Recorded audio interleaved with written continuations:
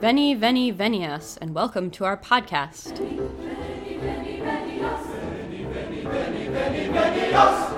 Should I say action instead of go? I don't know what you say in radio. Nobody's doing action. Good evening, and welcome to Ask a Medievalist. I'm Em, the Ask portion of our program, and joining me tonight, as always, is Dr. Jessie Noose. Hello! So tonight is kind of a special episode because this is going to be our 50th episode. At least in terms of recording. I hope it will also be the 50th that we air. Quite possibly, yeah. Yeah.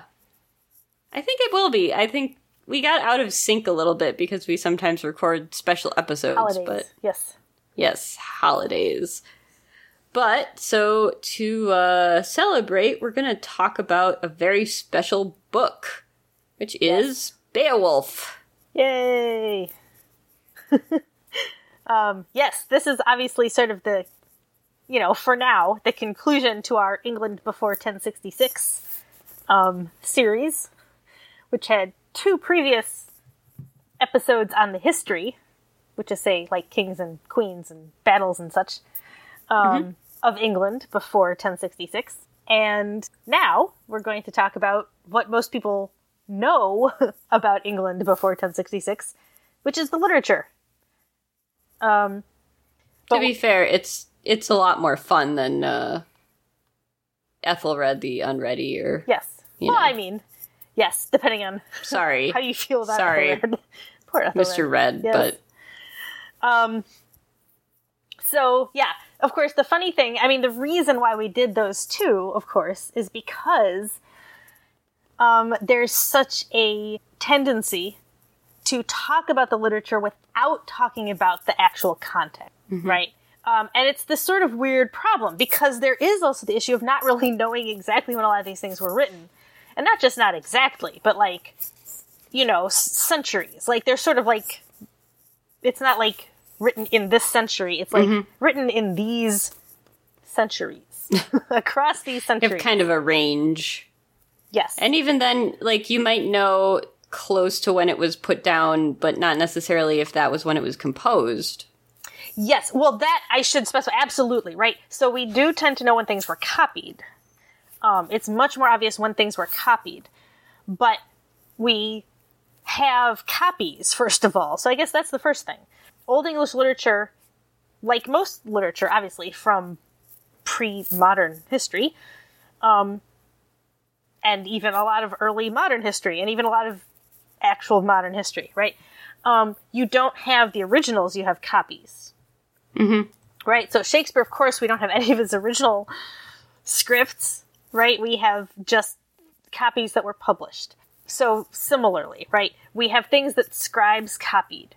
So you know when a copy was made, but there's no way of knowing, when. And, there are some other interesting things. So we should point out, we've talked before, actually, about sort of libraries and scriptoria and things like this.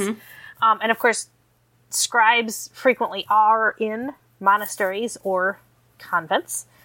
So they do tend to be religious figures, because that is who is doing this. That is who has the time and the inclination, of course, the tools, right, to be writing all this stuff. But there is also this sort of really interesting issue of scribes copying things. We frequently think today, if you copy something, you're trying to be exact. And that's sort of true, sure.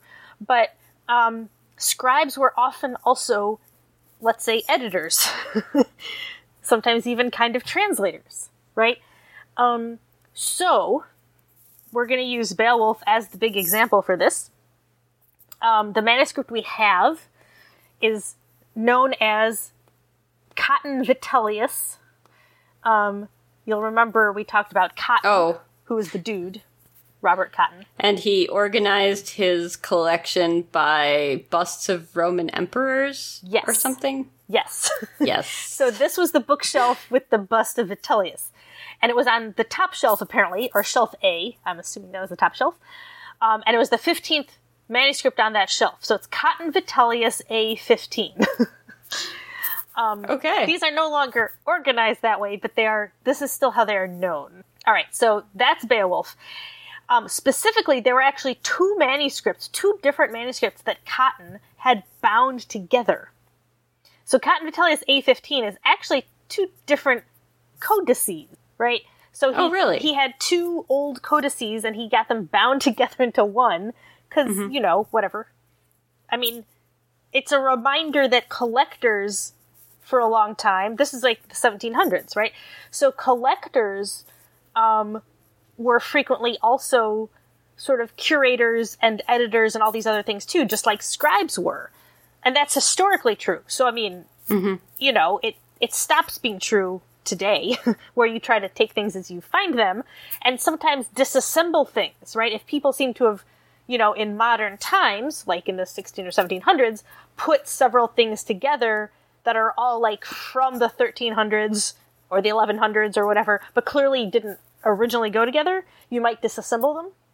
Mm-hmm. Although if somebody originally assembled, it can depend. If in the 1100s somebody assembled together a bunch of manuscripts from like the 800s, but since the 1100s they've been traveling around as one manuscript and people have treated them, then you might leave them together because they have such a history.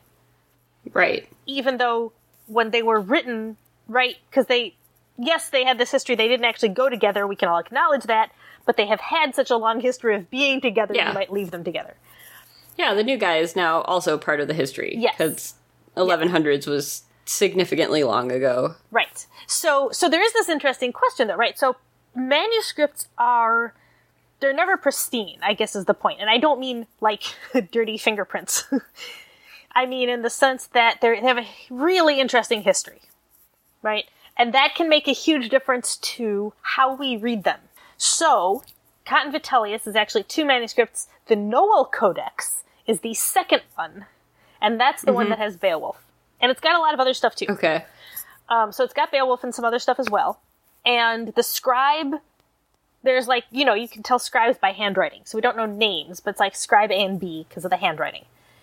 Okay. And, they're obviously the scribes because they're just copying it out. And there are other things in the manuscript that they also copied out, like the Judith, an Old English poem about Judith, who kills Holofernes in the Bible. She's a huge medieval heroine.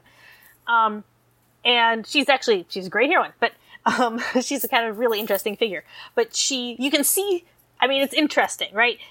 That someone would copy Judith with Beowulf, right?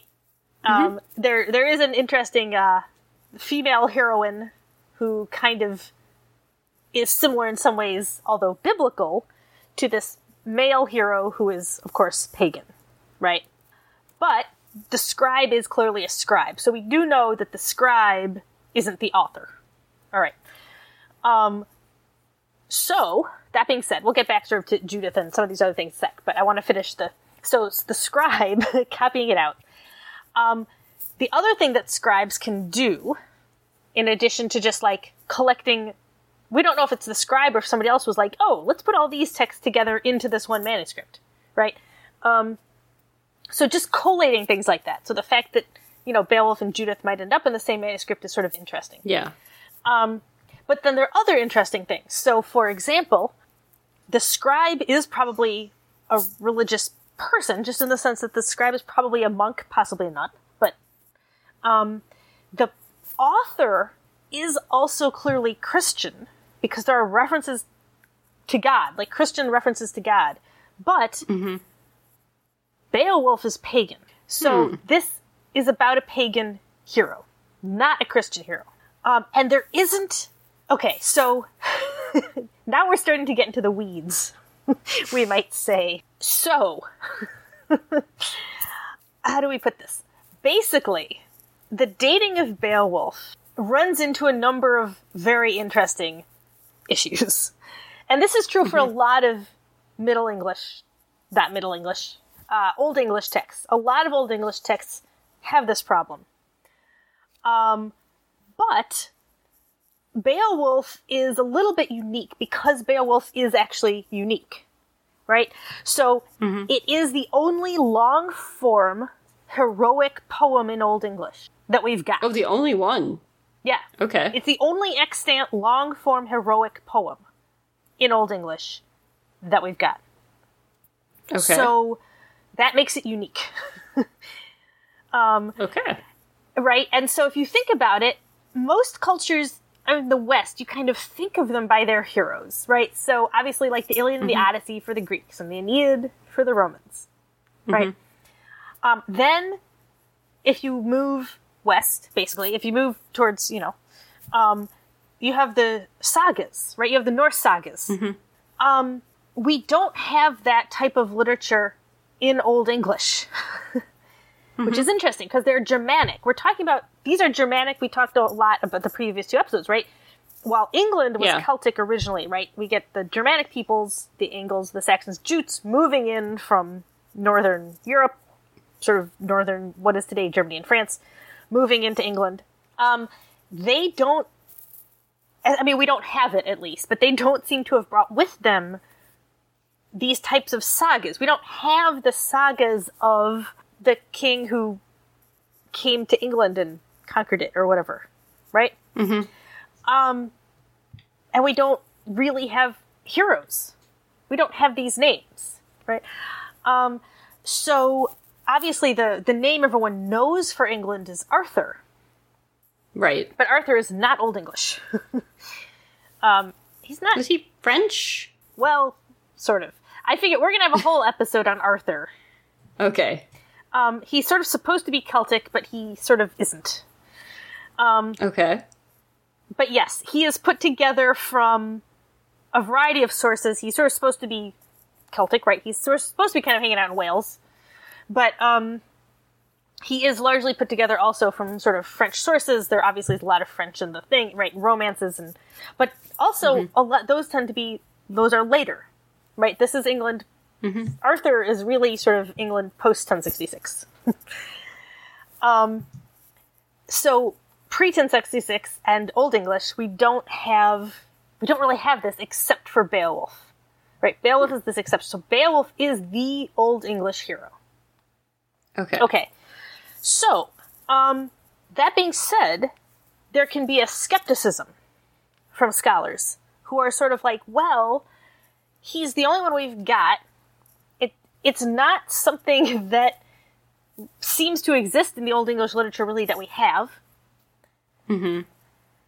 So the first thing that scholars have asked themselves, we are not going to go with this, but this is the first question, that we're going to sort of talk about quick and then dismiss it. Was Beowulf actually created in Old English? So it could have been, someone else wrote it and then it got translated. Yes. And so that question is, was he imported from Norse, right, from something else, Germanic, imported to England, written down in Old English, and that's just the only one we have? We're going to say no on that. But there's some really interesting sort of questions that people have raised. This idea that because it's unique, how do we know it's English, basically? Like, what makes him English?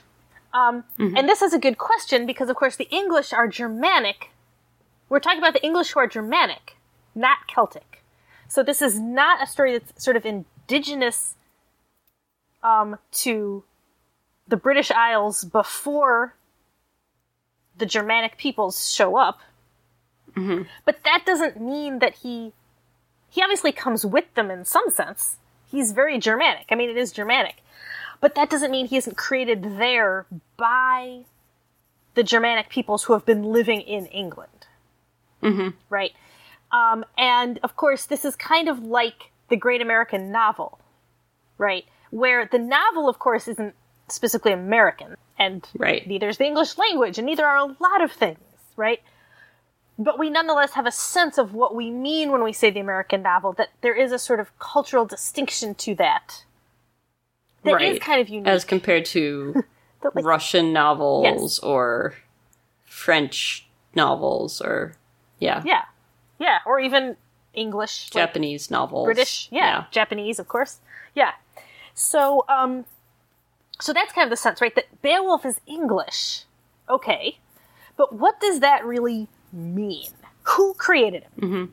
So that brings us to sort of our next problem, which is that he is clearly created by an author who is Christian, so that Christianity has got to England, But it is clearly about a hero who isn't, and that's okay. And that for a while, scholars sort of thought that that's another thing why people thought maybe it wasn't actually English, or because the idea that maybe it was imported, or some people just thought maybe it was very, very early, right? It was so early.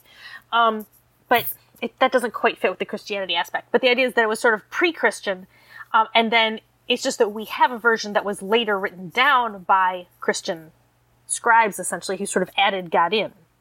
But that does not seem to be correct. Oh, okay. The references to God aren't just sort of interpolated. They're pretty clearly there, and they are part of the poem in ways that references to God are part of other poems as well in Old English. So, for example, like, a lot of them, the laments, we'll sort of talk about the laments, like the seafarer, the wanderer.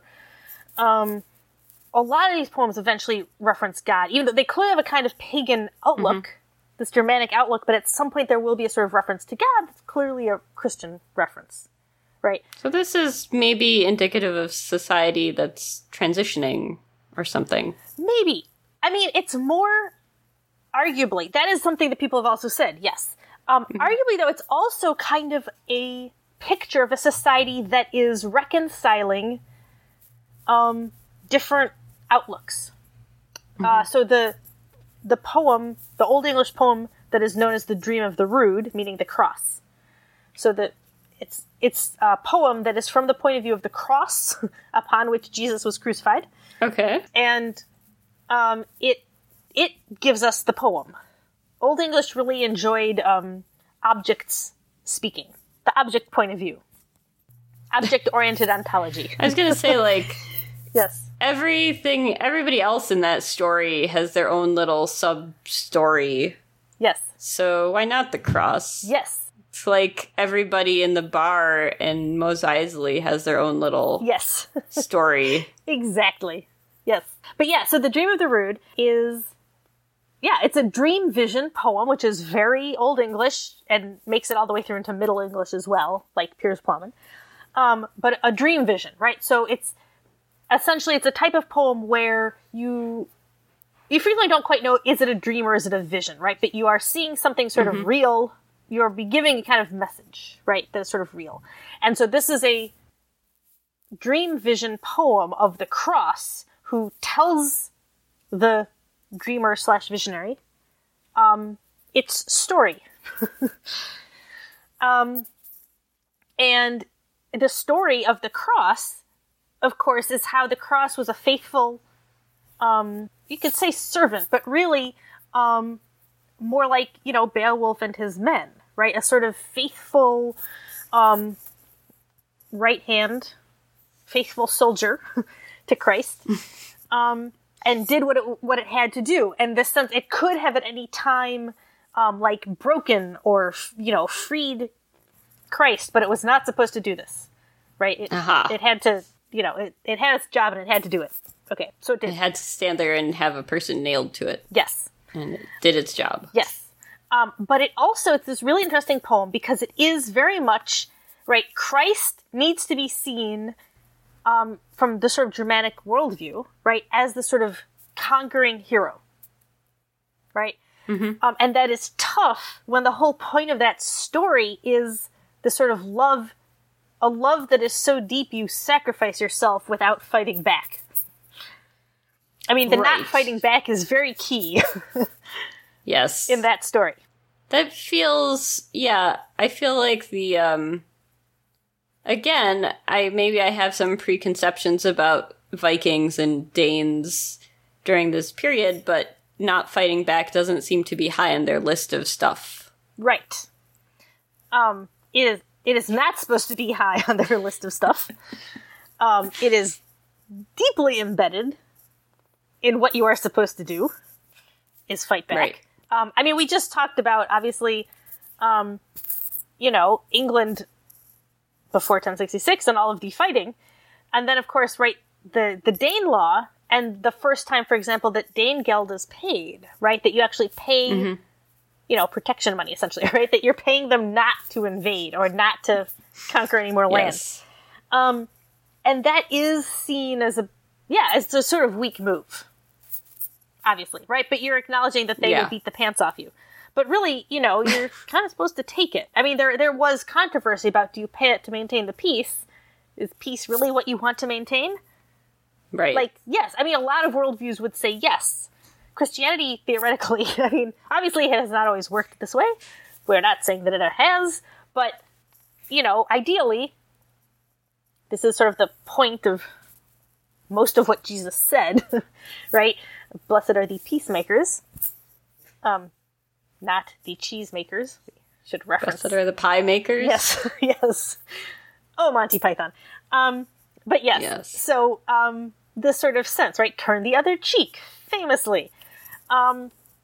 So yeah, there is obviously, right, the lessons that are built in, that are supposed to be, right, that are sort of really at the core of what Jesus says.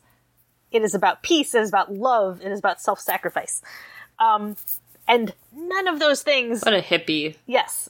None of those things... Godspell, right? None of those things are particularly on the radar, except maybe kind of self-sacrifice, but only in the sense that if you go into a battle you know you're going to lose, but you fight your heart out and kill as many people as you can before you get killed. But that's not definitely the self-sacrifice that Jesus is talking about. Right. Obviously. So, yeah. Okay. So, the Agreement of the Rood has this really interesting job of sort of depicting Christ as this conquering hero, while also emphasizing that he is conquering through love and peace and not fighting back. So it does what Christianity did at first. Later, as you move into sort of the High Middle Ages, I think we've talked about this, you get the Man of Sorrows. It really becomes about the suffering. The whole point is the suffering, right? And that he suffered so that you basically don't have to, right? But before that, so that's the suffering Christ. Patiens, right? That's where passion comes from. But before that, there is this sense of Christ as a triumphant, triumphans. So, conquering, right? As a sort of conquering hero. And he is kind of seen, even later, as a knight, potentially. And so at this point, right, early Middle Ages, Old English, he is in the sense a kind of Germanic hero, who is, of course, fighting the devil, right?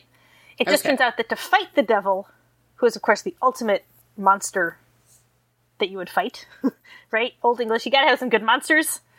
And the devil's the ultimate monster. He comes in many great monster shapes. Dragons, snakes, whatever, anyway. So he's fighting the devil, and it's just that it turns out to fight him, it does not include a sword. But there is this very interesting tension that is being reconciled in this poem, right? As the cross sort of tells us about what happened, right? Okay. And how it remembers this. This essentially, right, this sort of reconciling of these two worldviews that happen in this poem, are essentially, they are a sort of thing that becomes really central to the way Old English poetry kind of saw Christianity, where there is this interesting contrast between sort of fighting and suffering, and the idea of sort of just fate, right? And then the sense of, but God ultimately is sort of in charge and will take care of it, and really, who knows what God really has in store for us. Eventually we'll all get to heaven and things will be better there. Okay. And obviously, Germanic lore has plenty of sense of, like, heaven, things might be better there, but again, it's a very different sense, right? Partying in Valhalla versus sort of eternal peace. Again, right? We get the sense of, like, peace. You don't get to Valhalla by, again, not fighting. Yes. And if you were the type of person who didn't fight, you would probably not be super happy in Valhalla, is my sense. Right. Well, you don't get to Valhalla unless you're a warrior. Like, if you're not a warrior, you go somewhere else. Yeah. Right. But at the same time, what ends up happening, and so you see this in some of the other poems, like the Seafarer, where there's this sort of sense that maybe after all this suffering on Earth, it's not so bad to have somewhere where you can just go and rest. So like the end of The Wanderer, we'll talk more about the Laments later, but the end of The Wanderer says, and I was just quoting this, I just got this off of like the Rutgers Old English Poetry site. We can put up the thing online, but this is just their translation at the end. Let's see. It will be well for those who seek the favor, the comfort from our Father in heaven, where a battlement bulwarks us all. Which is right there. It's a great, great example of how you're melding these two worldviews, right? The same way you're safe behind a bulwark, right? You don't have to fight because no one can get through it. So you can be warlike but peaceful at the same time. Heaven, right? In heaven, like God, you know, everyone's sort of bulwarked in heaven, right? And so you can be comfortable and peaceful because no one can get through, but also you don't have to fight, right? No enemies can get through. So it's this really interesting reconciliation of those ideas, right? And so Beowulf has the same thing going on, where you do get, where the references to God are clearly Old English, right? They're not interpolations. I mean, obviously they're Old English because they're being written by, but they're clearly not interpolations, right? This is a worldview that existed in Old English poetry and continues to exist in Old English poetry for basically as long as we have Old English poetry. Like Old English poetry, this is what you get. Also, so that's one thing, right? So it's not interpolated. Also, Grendel is compared to probably Cain. I think this is something, the scribes also made some changes. I think the first scribe had written that Grendel was descended from Ham's cursed lineage. Ham being a son of Noah, of course, who saw him naked. And it was changed to Cain by the next scribe. And Cain seems to be probably the appropriate one, because then there's a reference to Abel. So clearly, right, and that's something that, it's a very interesting way of sort of explaining who Grendel is. Again, it's, the people in the poem are pagan. I mean, obviously, Grendel is, but Beowulf is pagan. They're all pagan. All the men are pagan. But the poet, comparing Grendel, right, saying that Grendel is part of Cain's lineage as a way of explaining how he exists in a Christian context, not necessarily a pagan context, right? A pagan context, they're just monsters. Right. Just monsters exist, right, for various reasons. But in this case, you're sort of explaining where Grendel comes from in a way that's interesting. So Beowulf is clearly written by someone who is Christian, who has, like a lot of these poets, thought about how Christianity and Germanic culture meld, right? So that is not an interpolation, right? So consequently, right, at the same time, there's not this sense, you know, there's no sense that Beowulf is being Christianized, which I think is something that might have happened much, much later, right? After 1066, where you'd be like, well, he can't be pagan. You gotta make him... No. This author clearly doesn't have that sense, because you come from a Germanic people where you know your past is pagan. You're still close enough to it. You know your past is pagan. Your heroes of the past are pagan. That's just how it is. And you just hope that they're okay, you know? But so you aren't, but you know that they were. So there's not an attempt to change them.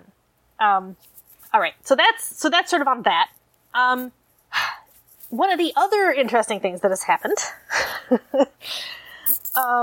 is that scribes could, depending on where they were, make things more in their own dialect. So Beowulf that we have is mostly in West Saxon, which is the dialect of Old English from Wessex, which we talked a lot about, right? Right. That's the big one. That's the one that's going to be England, basically. Everywhere. Yes. Yeah. It's all one that doesn't exist anymore. Yes, because it kind of took over and then it just disappeared. Yeah. But yeah, so Wessex, so it became England, basically, right? So they become the kings of England. But that's in the south, right?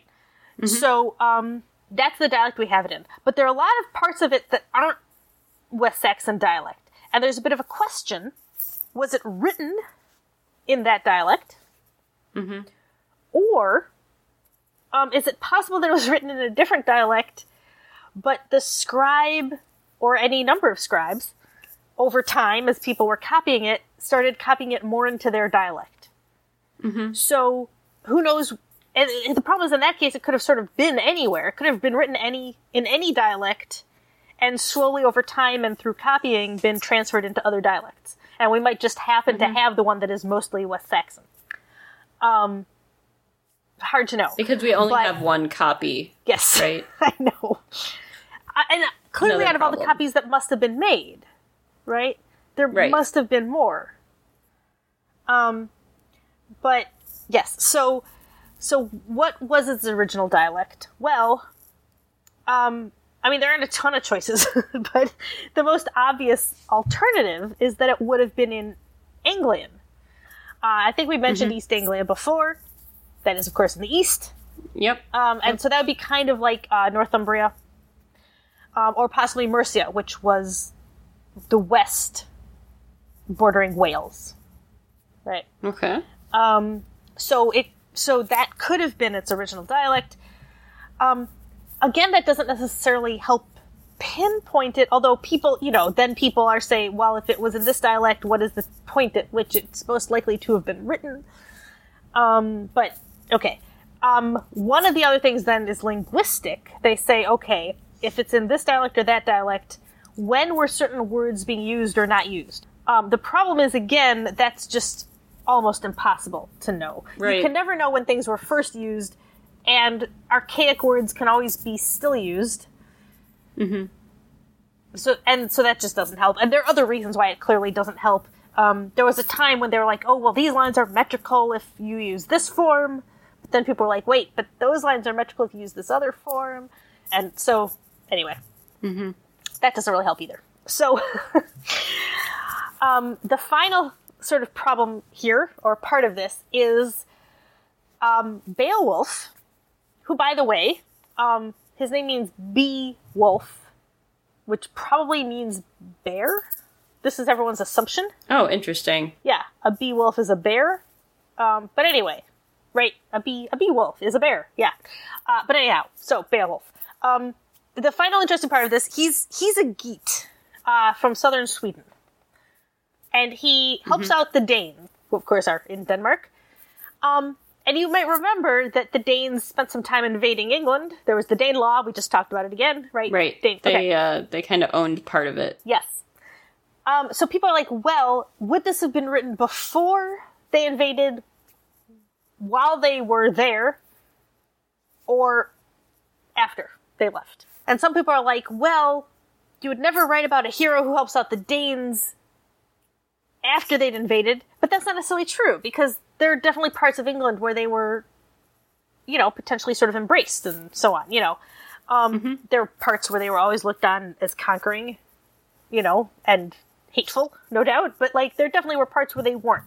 So that doesn't really tell you. So again, right, that's another thing where people are like, is there a way to say, well, it for sure had to be before, or it for sure had to be after? Can we prove that there are things in there that wouldn't have happened if they hadn't already invaded? And the answer is really no. There's just no way to know. Okay. For a long time, people thought that it had to have been after they'd invaded because, and we talked about this a little bit in one of the previous episodes, because of Beowulf's burial at the end, that there is no way that this was English, right? And then, of course, they found Sutton Hoo. And it turns out that was English. That was definitely before, Sutton Hoo was definitely before the invasion, and is very, very English. So, still doesn't help. Consequently, the manuscript of Beowulf, we can say, is around the year 1000, I think. Mm-hmm. It's written 200 to 300 years before that. Okay. So are there any events mentioned in the book that we could check against other sources or anything? There are other sources that are used. So the mentions of Cain and Abel, there's a sort of famous Old English Bible. And you're like, well, so the Bible was in Old English already because he he, who knows? We're going to go with he, I guess, for the author of this. But who's to say? But anyway, the author probably used, or certainly knew, like Old English Genesis, for example, because there is some sort of lifting from other sources. There's a source sort of about Finn, who's this hero who's mentioned, and that poem, sort of lifted a little bit. Mm-hmm. There might be things we no longer have that are lifted a little bit. Which is another reason why it's sort of obvious that this was composed by somebody who knows these other Old English texts, and therefore making it less likely that someone who's not Old English, that this wasn't originally composed in Old English, right? Because then why would they be referencing these texts? They would reference other stuff. So I mean, there are definitely, but the thing is, like, we can't date any of those specifically either, for all the same reasons, basically. Uh-huh. So, So these are the problems. Yes. So, anyway, so we have this sort of issue of, it's from, anywhere from the 8th to 10th century. Okay. We're assuming a little bit early. I mean, 7th or 8th century, probably. That'd be the 6 or 700s. 600s would kind of put it with Sutton Hoo. Maybe the 700s, but could be the 800s. Could be 9th century. Could be even 10th century. I mean, it could have been a fairly recent poem when the scribe was copying it out. It's so hard to know. Mm-hmm. It's just so impossible to know. And that's the sort of, one of the really interesting questions about why it's sort of unique to begin with. Like, why is it unique? Why is there only Beowulf? And then why, do we have this only one copy? It's not unusual to have only one copy of things, of course. And it's sort of luck, but could there be something else we just don't have? Or could, it's so hard to know. And precisely another part of it, something that was lost. Right. Or another hero. I mean, something, right? And then finally, this sort of interesting sense of, this Old English poems frequently, there's Old English poems like the Battle of Maldon, which is about a specific battle that we know about. And so that definitely is about, we know, yes, that's a real battle with real people. There are also chronicles, right? So chronicles are real and talk about real people, because they're chronicles. That's the whole point. They're recording dates. Right. But Old English, poetry, tends to be incredibly vague about everything. Incredibly vague. Just incredibly vague about all sorts of things. Sure. To the point that you can sort of, let's see, probably the best example, so the Wife's Lament, which is, again, the laments are so phenomenal, right? Old English poetry is windswept on a sea or a heath, and you're alone, and you're not supposed to be alone, because you're supposed to be with people in a hall, right? And everyone drinking together and having, uproarious times like in Valhalla, right? That's the light of the hall. And you're alone because you've been banished or everyone has died or something. And it's comparable to me. I always think of it as, it's totally different, but it's also not different. It's a little bit like being a Ronin in medieval Japan. Oh, okay. Right? Where your lord something has happened, and now you're a samurai without a master, which is the worst thing. You can't be that. Right? Mm-hmm. That isn't a thing that's supposed to be. And so Old English poetry, right, you've got all these laments. So the seafarer, the wanderer, the Wife's Lament, where you have these people who are alone in a society where that is a thing that isn't supposed to happen. Because the whole point is all of the people who are supposed to surround you. And you're bereft, and it's the struggle of existence.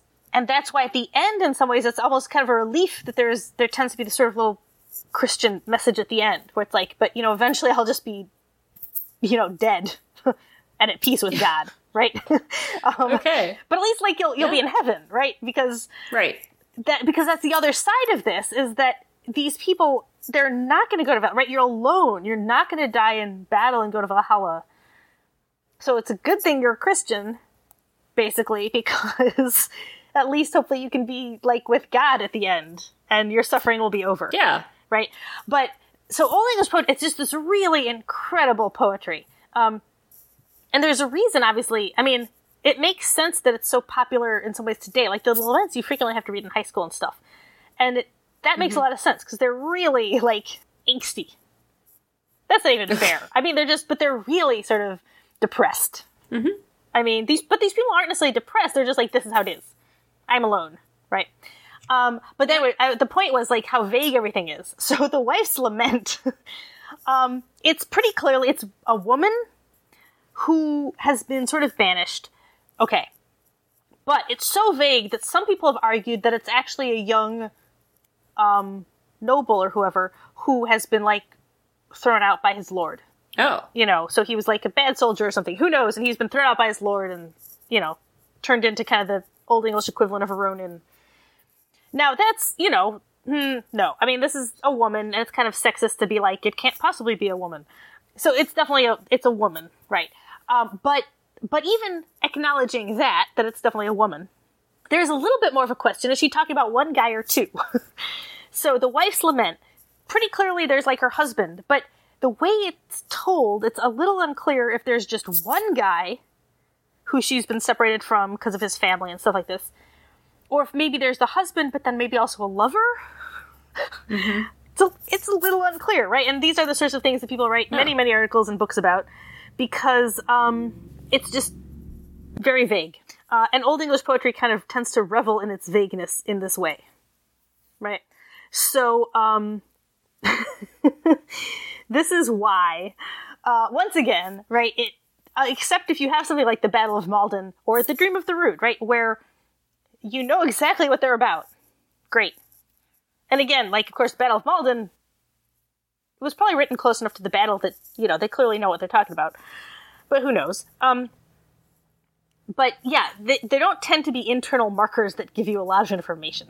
Yeah. So, yeah, so that there is not like internal dating, in that sense. Yeah. So these are the problems. Yeah. Anyway, so, but there are, like I said, there are internal references to sort of other literature, right?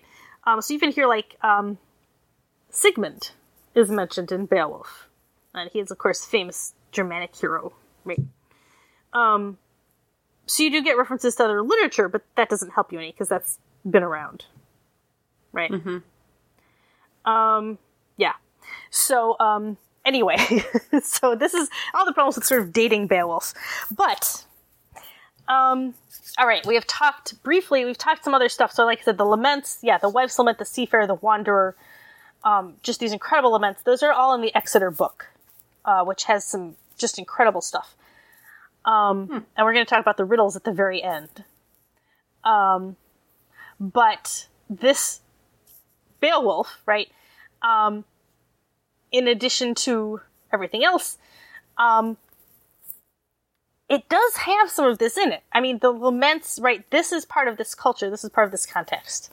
So, you do get these sort of tucked away. But it is, of course, a hero's story.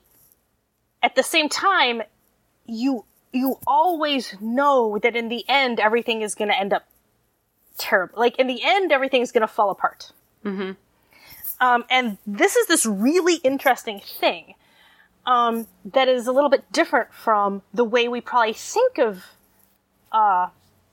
certainly like Norse mythology or even German Old Germanic mythology, characters like Sigmund, that where the hero, and I mean, a lot of this is modern interpretation as well, right? So you have people like Wagner writing the Ring Cycle, where, you know, the whole point is kind of the Übermensch, which is not something that the original sagas were thinking about. But, you know, they do have these great heroes. But the point, certainly for Old English, is that, and even if you do look at some of those, when the hero dies, everything will fall apart. And there's a huge problem with a society that depends on a hero, because when the hero dies, everything's going to fall apart. Right. Right? What is Earth going to do when Superman has to leave? Yes. Basically. Exactly. So the lament, of course there's this lament, right? Because you know in the end, the hero will die and everything will fall apart. So it's much more like kind of the Iliad in this sense. Although, of course, the Iliad, even the Iliad, which, spoiler, ends with the death, of course, of Hector. Tragic, horrible. And we know foretells the fall of Troy. At the same time, of course, the Iliad is really being written about the Greeks. I mean, it's being written about the Trojans, but it's really being written about the Greeks. Achilles is our hero. We know he'll die, but we don't see him die at the end. And even when he does, we know the Greeks will ultimately win. Oh, so, yeah. But, you know, it's from the side of the Trojans, right? Hector dies and everything falls apart. That's what you get, right? So, Old English poetry. So, Beowulf is brilliant because, again, right? And you can see in some ways, I mean, to me, Christianity melds pretty well with this mindset, actually. Because Christ dying actually saves everything. So it's the one time, like, your hero is gonna die. He's always gonna die. But in this case, like, then everything actually works out. Because he dies. Yes. Which is kind of perfect, because generally speaking, for Old English poetry, when the hero dies, everything falls apart again. So Beowulf comes in, basically 3 sections. This is a little bit, you know, but this is how people generally break it down. Which is to say, there's the opening that takes us through Grendel, then there's Grendel's mother, and then, of course, there's the end. The dragon. Yeah. And that's sort of a little unfair, but right, it sort of opens with, the Danes are partying in their hall, and there's this outsider, and it's this great description, because again, right, the lament, it's this really, Grendel is the one on the outside, he's the one alone, right? And so there's this great sense, actually, it really makes me think always of, obviously I had read Frankenstein. I'd read Frankenstein before I read Beowulf in Old English for the first time. Probably before I read Beowulf at all for the first time. Because I read Frankenstein pretty young. And it reminds me very much of Frankenstein's monster, right? Wanting to join, like, the family in the cabin, right? Wanting to join people and not being able to, right? Learning that he can't join people. Grendel does not have this issue. Grendel's very much like, I mean, there's a parallel here. Mary Shelley knew her stuff. Anyway. But Grendel, of course, right, he sees this hall, everyone having great time. He is shut out in the cold. And he, you know, takes it out on them. He goes and he starts eating people, which is not, we don't condone that, obviously. But we do kind of see his point. Not kosher. Definitely not kosher. But, right, his point, right, he's been shut out. He's the wanderer, he's outside. Again, we're sort of told, right, he's descended because the lineage of Cain, right, the mark of Cain, you walk alone. So he is from a descendant, I mean, he's from a lineage that is, like, always cursed to be alone. Which, again, in the society is the worst thing you can be, right? So, is he a monster? Is he sort of made a monster? All the same sort of Frankenstein's monster questions. But anyway, so he sees this great, so he's going in and eating them, and he does this for like 12 years, right? And Beowulf, finally, who's been grown up, of course, he's a Geat, so he's been grown up elsewhere, decides, you know, he's not king, right? So he's a tremendous hero. He has to go prove himself somewhere because some other dude is king. Right. And so he travels what's not a long distance, of course, I want to point out, if you look at a map, from southern Sweden to Denmark. He, like, hops across the ocean. But no, he and his men get on their ship, they plow the waves, the whale road. And... That's a great little metaphor. Yes, yeah. The kennings, which are the Old English where you put things together, right? German does this, of course. You just smash words together to get a new word. Yeah. And Old English loved it. Modern English does it not so much, sadly. But yeah, Old English does some brilliant ones. Modern German totally, like, my favorite from the last year was Schnuttpulli. Yes. Which meant mask. Yes. But it's, like, literally nose sweater. Yeah. Yes. I mean, it's the sort of, and English, I mean, we come up with, train. We come up with so many new words in English as well, but we don't do it the way the Germans do it. And when we do smush words together, we make fun of it. Like Brexit or whatever. Right? Like, we sort of make fun of that. Brangelina. Yes. Yeah. Even though, obviously, like, English is a language made to do that kind of thing. But we do, of course, we invent words all the time, which is why dictionaries are always like, this is the new word of the year. And people are like, oh, that's not a word. But it is now, because we've been using it, So there you are. But yes, we do look down on it in a weird way. I don't know why. I mean, we're a Germanic language. We should... Anyway.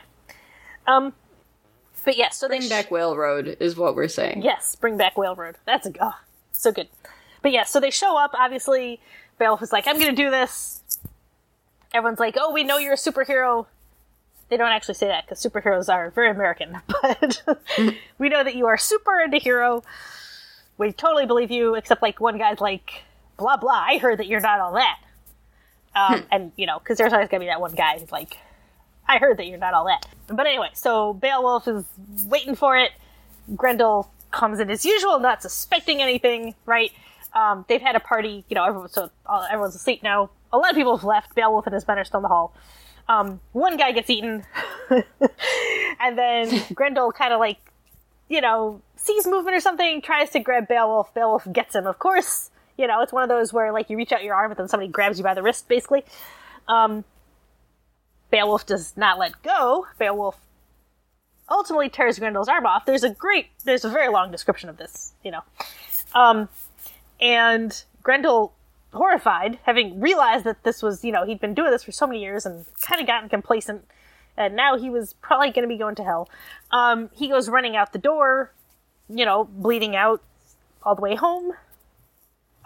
They all celebrate, they put the arm up, the next night they have a huge feast. And afterwards, everyone's like drunk and asleep. And who should show up, right? And we know she's coming, because we are told, right, that someone is coming to avenge Grendel. And that she is his mother, and so on. And she is, interestingly, kind of parallel to Beowulf in a lot of ways. So people tend to think of Beowulf and Grendel as kind of the foils, but really it's Grendel's mom, right? She's old. She's been in charge of her kingdom, such as it is, for who knows how long. She has, like, oodles of treasure at the bottom of her lake. And she's clearly kind of, in the same way that, Hector's death by Achilles' nose foreshadows his own death. Her story clearly kind of foreshadows, in some ways, obviously just in some ways, Beowulf's own story. So she shows up. And this is interesting because she comes in, she kills, the king's, like, best friend, and heads out and takes the arm with her, of course, right? Trophy of her son. I mean, she takes it with her. All right. Sure. And so everyone finds out what happened. They're horrified. They're like, Beowulf, you gotta do something about this.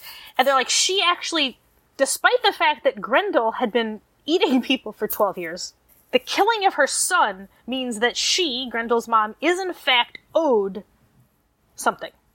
Right?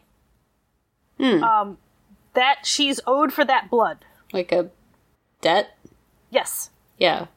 Because regardless of the fact that, yes, it was vengeance on him, she is owed for the taking of her son.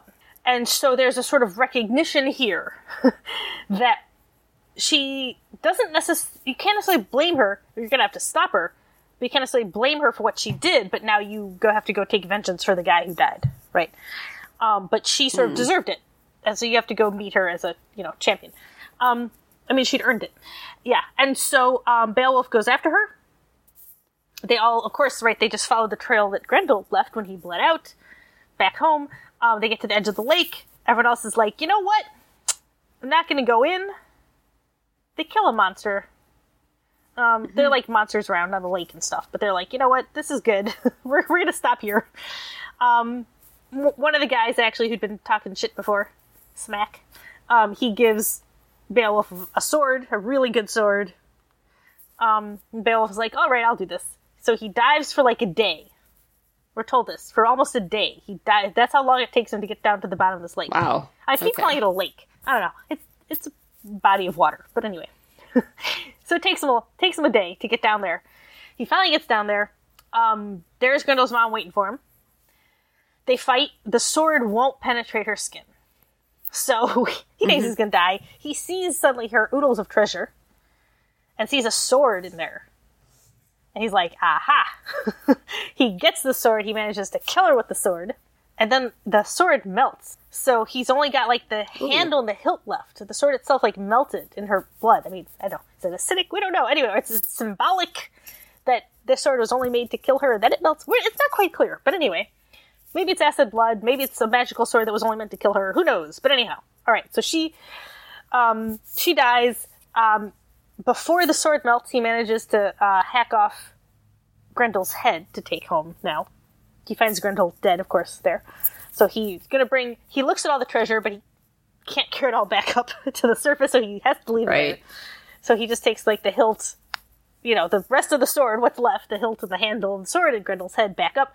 Meanwhile, the men up top have seen the, blood boiling, sort of lake or whatever, boiling with blood. They assume that Beowulf has been munched.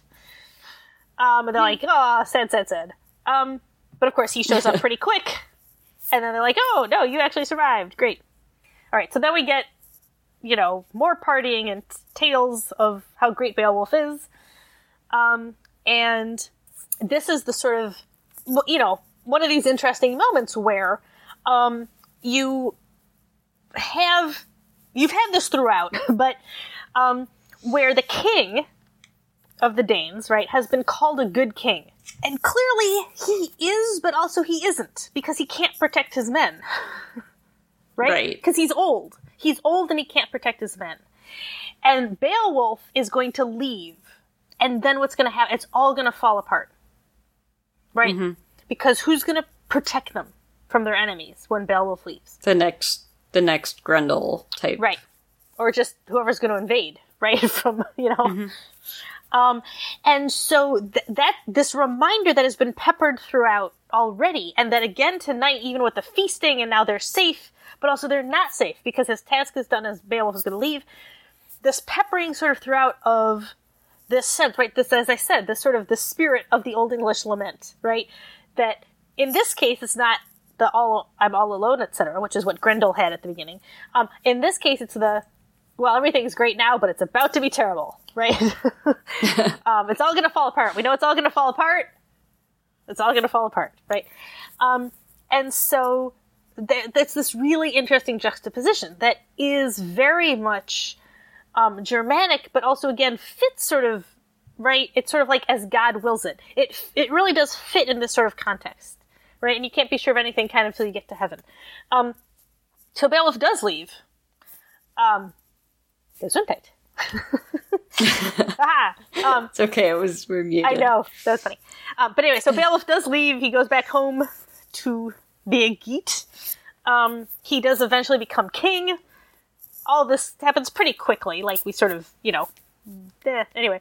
Fast forward. Yeah, 50 years pass. He's been king for 50 years, and a dragon is suddenly, attacking his people. And he has to go fight the dragon. And so I've always been, 50 years, and he wasn't a kid when he showed up at, to fight Grendel and Grendel's mom. So, I mean, lowest, he is at least 70. Okay. Right? And by my count, he's probably, I always figured he's at least 75. My personal thought. Okay. So he's lived a life, Beowulf. Mm-hmm. And he goes off to fight the dragon alone, because unlike with Grendel, where he had all these men who were willing to go with him, everyone's too scared, right? He's been this amazing king for so long. no one else is willing to go fight this dragon with him. But remember, no one else was willing to go fight Grendel's mom with him either. Right? Mm-hmm. So remember these parallels. Also, she's super old, right? As he is now, going off to fight the dragon.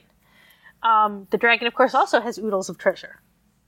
All right, so there are all these interesting parallels between sort of Grendel's mom and Beowulf, and the fight between Beowulf and Grendel's mom, and the fight between Beowulf and the dragon. So he goes off to fight the dragon alone, and one guy famously is like, all of you all are cowards, I'm going to go help our king. And he does.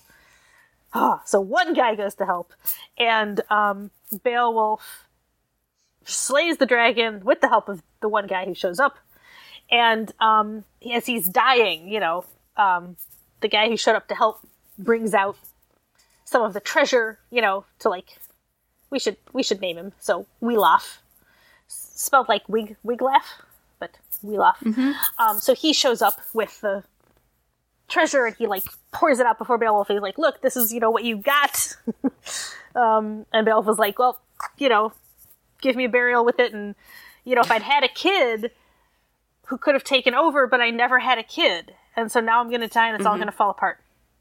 I'm sorry." Well, I'm sorry, And there's this sense maybe Wiglaf could help, but like not really. He's not Beowulf. He's a good guy, obviously. He's honorable, but he, So again, right, this sort of lament. And so the end then, it's this incredible ending to this poem, because this poem about a hero, and you want him to have this amazing, heroic poem, I mean, even though we know Achilles is going to die, the Iliad ends with him as the victor. I mean, Hector's the one who dies at the end. Right.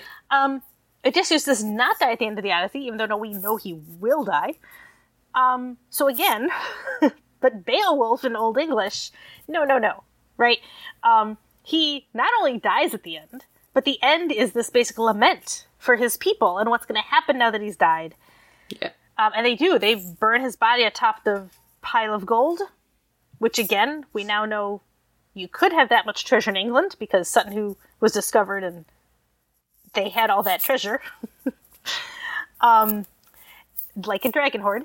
And it's this sort of simultaneous, right? The great hero and all the amazing things he did. He gets the burial he deserves, but now everything will fall apart, right? It's this sort of lament for his people and for what will happen now that he's gone. Yeah. So it's clearly, in as much as anything could be Old English, it's clearly Old English. It's part of Old English literature. But it's, there's this sort of really interesting way in which it's a heroic poem, but it also in some ways isn't. So we know it for the fight, like the monster fights. But it's really about a lot more, and about sort of what happens when you don't have that hero. Like, what does it mean you don't have that hero? Grendel eats people for 12 years. Or what happens when the hero dies?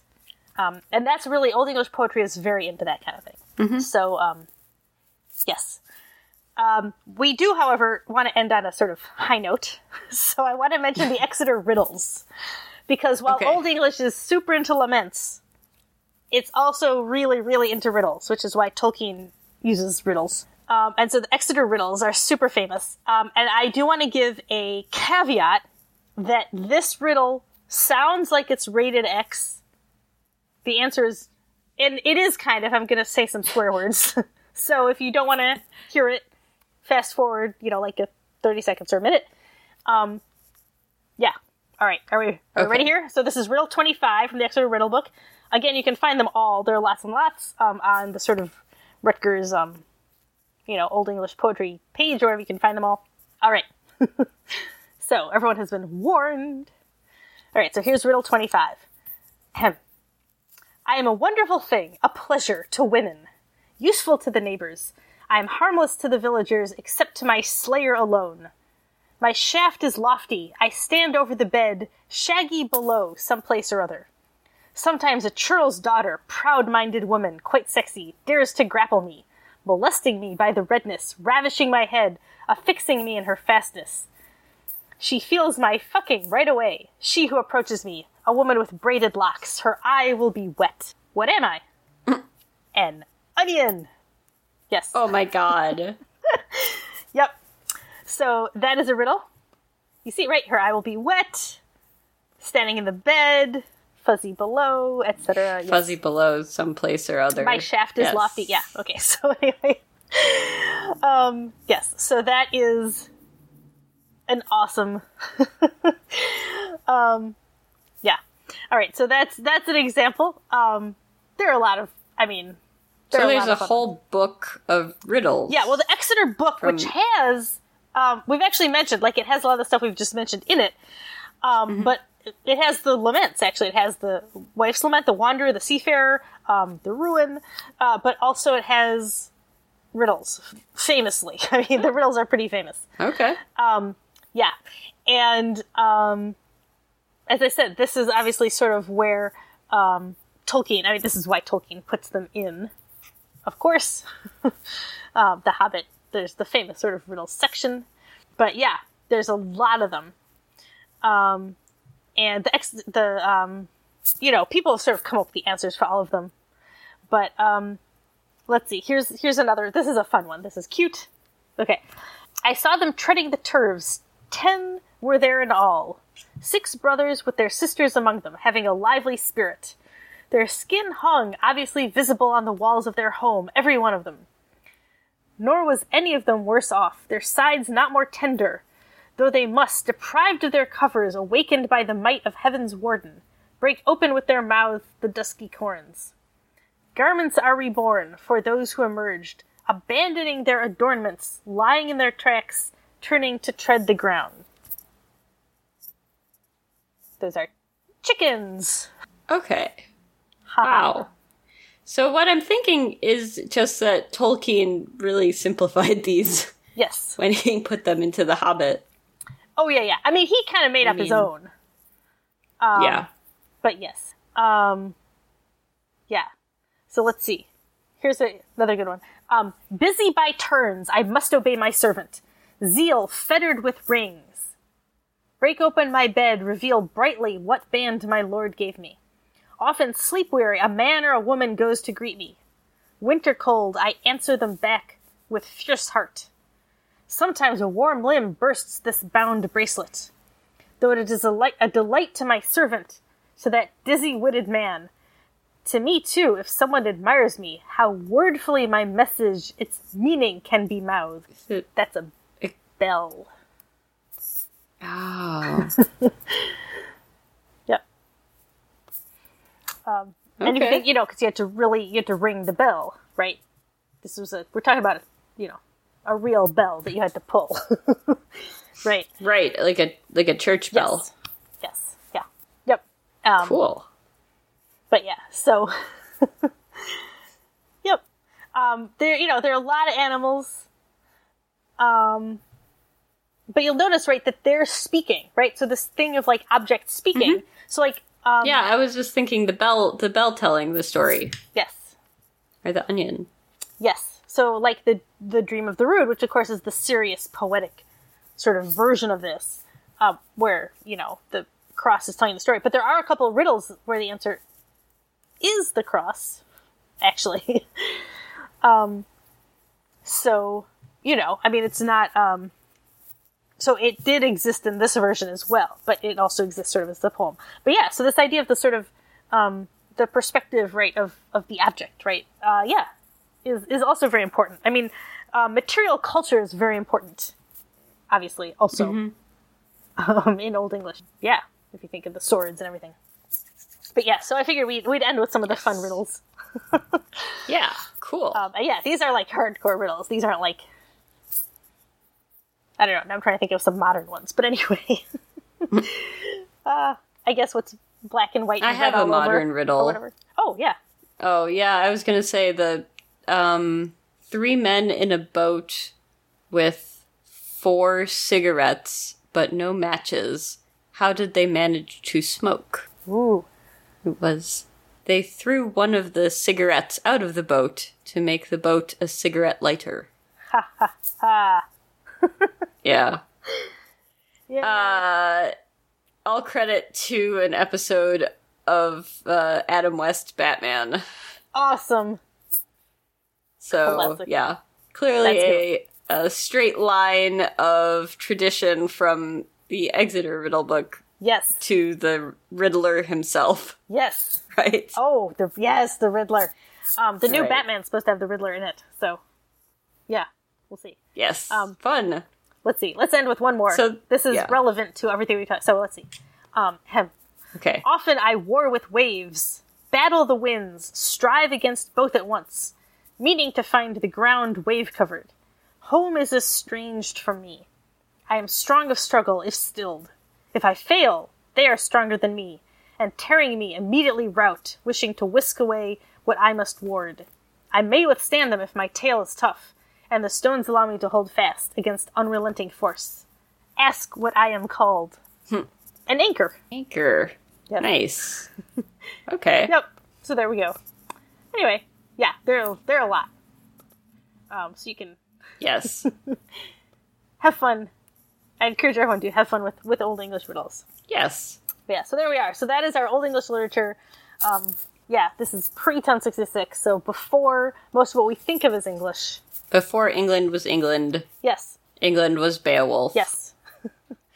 And it's good to sort of try and remember that England was Germanic in that way, right? And, yeah. And what that culture was like, right? Germanic England versus sort of Celtic England, and what's going on. So. It's a much different version of England than we usually think of, really. Yes. And it's partly why, when you read this stuff, a lot of times you aren't told any of the history because people kind of stay away from it. Not just that we don't know exactly when these things were written, but because people know so little about what happened before 1060, right? And the names, of course, can seem strange, except for, like, Alfred, I guess. Ethelred and Offa and, even, like, Mercia and Wessex, that these are names we're not really familiar with. So people get sort of scared away from that, from the context of when these know. Yes. But now our listeners are prepared. Yes. Yay. So go forth. Yay. There are apparently about 688 translations and other versions of Beowulf Oh my god. at this point. And that includes everything from, like, the earliest translations that were published around 1805 Wow. to, Michael Crichton's Eaters of the Dead, or there's another Grendel, another retelling of course. called Grendel. Yes, the famous one. Yes. That's a great one. Yeah, so go forth and investigate, because this is super cool. Yes. And we already recommended, right, Headley's translation. Yes, Headley's translation just came out. It's fairly modern. Yeah, it's quite fun, though. Because she uses, like, bro. Yeah. Yes, she uses a very modern language, and her introduction is really worth reading, too, where she talks about why she made the decisions that she did. She also wrote a book, I believe, that The Mere Wife. Yes, about Grendel's That mom. was yeah. So there is a ton of stuff. Tolkien did a version. Yes. He thought the language should be archaic because he thought it sounded archaic when it was written, which isn't clear if that was true. But more specifically, he wrote a very, very, very famous essay about translating Beowulf. Mm-hmm. Called, I think, just like On Translating Beowulf, probably. But if you Google Tolkien Beowulf essay, you'll find it. Yes. He might have written an essay called The Monster and the Critics, I think. Mm-hmm.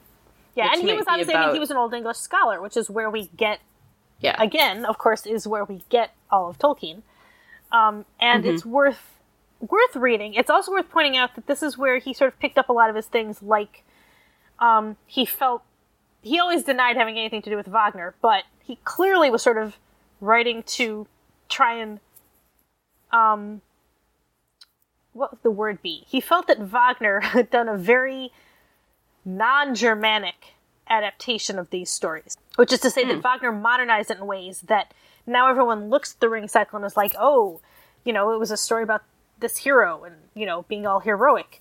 And Tolkien was like, no, much more in this sort of Old English style. There's a lot of problems with these heroes, and there are huge problems with heroes just to begin with. Just the idea of a hero is a huge problem. That there's somehow a solitary hero. Yeah. Right? So Tolkien was writing against that, which is why he has things like the Fellowship of the Ring. And why a hobbit, who is the least of everything, has to be the so-called hero, right? And he can't do it alone, of course, and et cetera, right? So Tolkien tried to eradicate a lot of those things, right? You can't depend on that strong man. And that's very Old English, a very Old English interpretation. Yeah. All right. Yay! So on that note, Yes. here at the end of all things, Yes. or at the end of episode 50, Yes. Thank you for talking to me. Thank you to everyone for listening. Please rate and review the podcast. Tweet us on Twitter at Ask a Medievalist. See our website at askmedievalist.com. Check us out on Facebook and whatever, keep it medieval. Have fun. We'll talk to you next time. Bye. Ask a Medievalist is a production of This Can't Be That Hard Studios and is not endorsed, acknowledged, or condoned by Virginia Commonwealth University or any of its constituent departments. Our theme music is Veni Veni Venias from Carmina Burana by Carl Orff, performed by the MIT Concert Choir and licensed under a Creative Commons Attributional Non-Commercial License version 3.0. If you enjoyed our podcast, please rate us and leave a review on Apple Podcasts or wherever you get your podcasts. Also, why not tell a friend? For more on today's topic, including sources, annotations, and corrections, visit our website at www.askamedievalist.com. And if you have questions, feel free to drop us an email at questions@askamedievalist.com.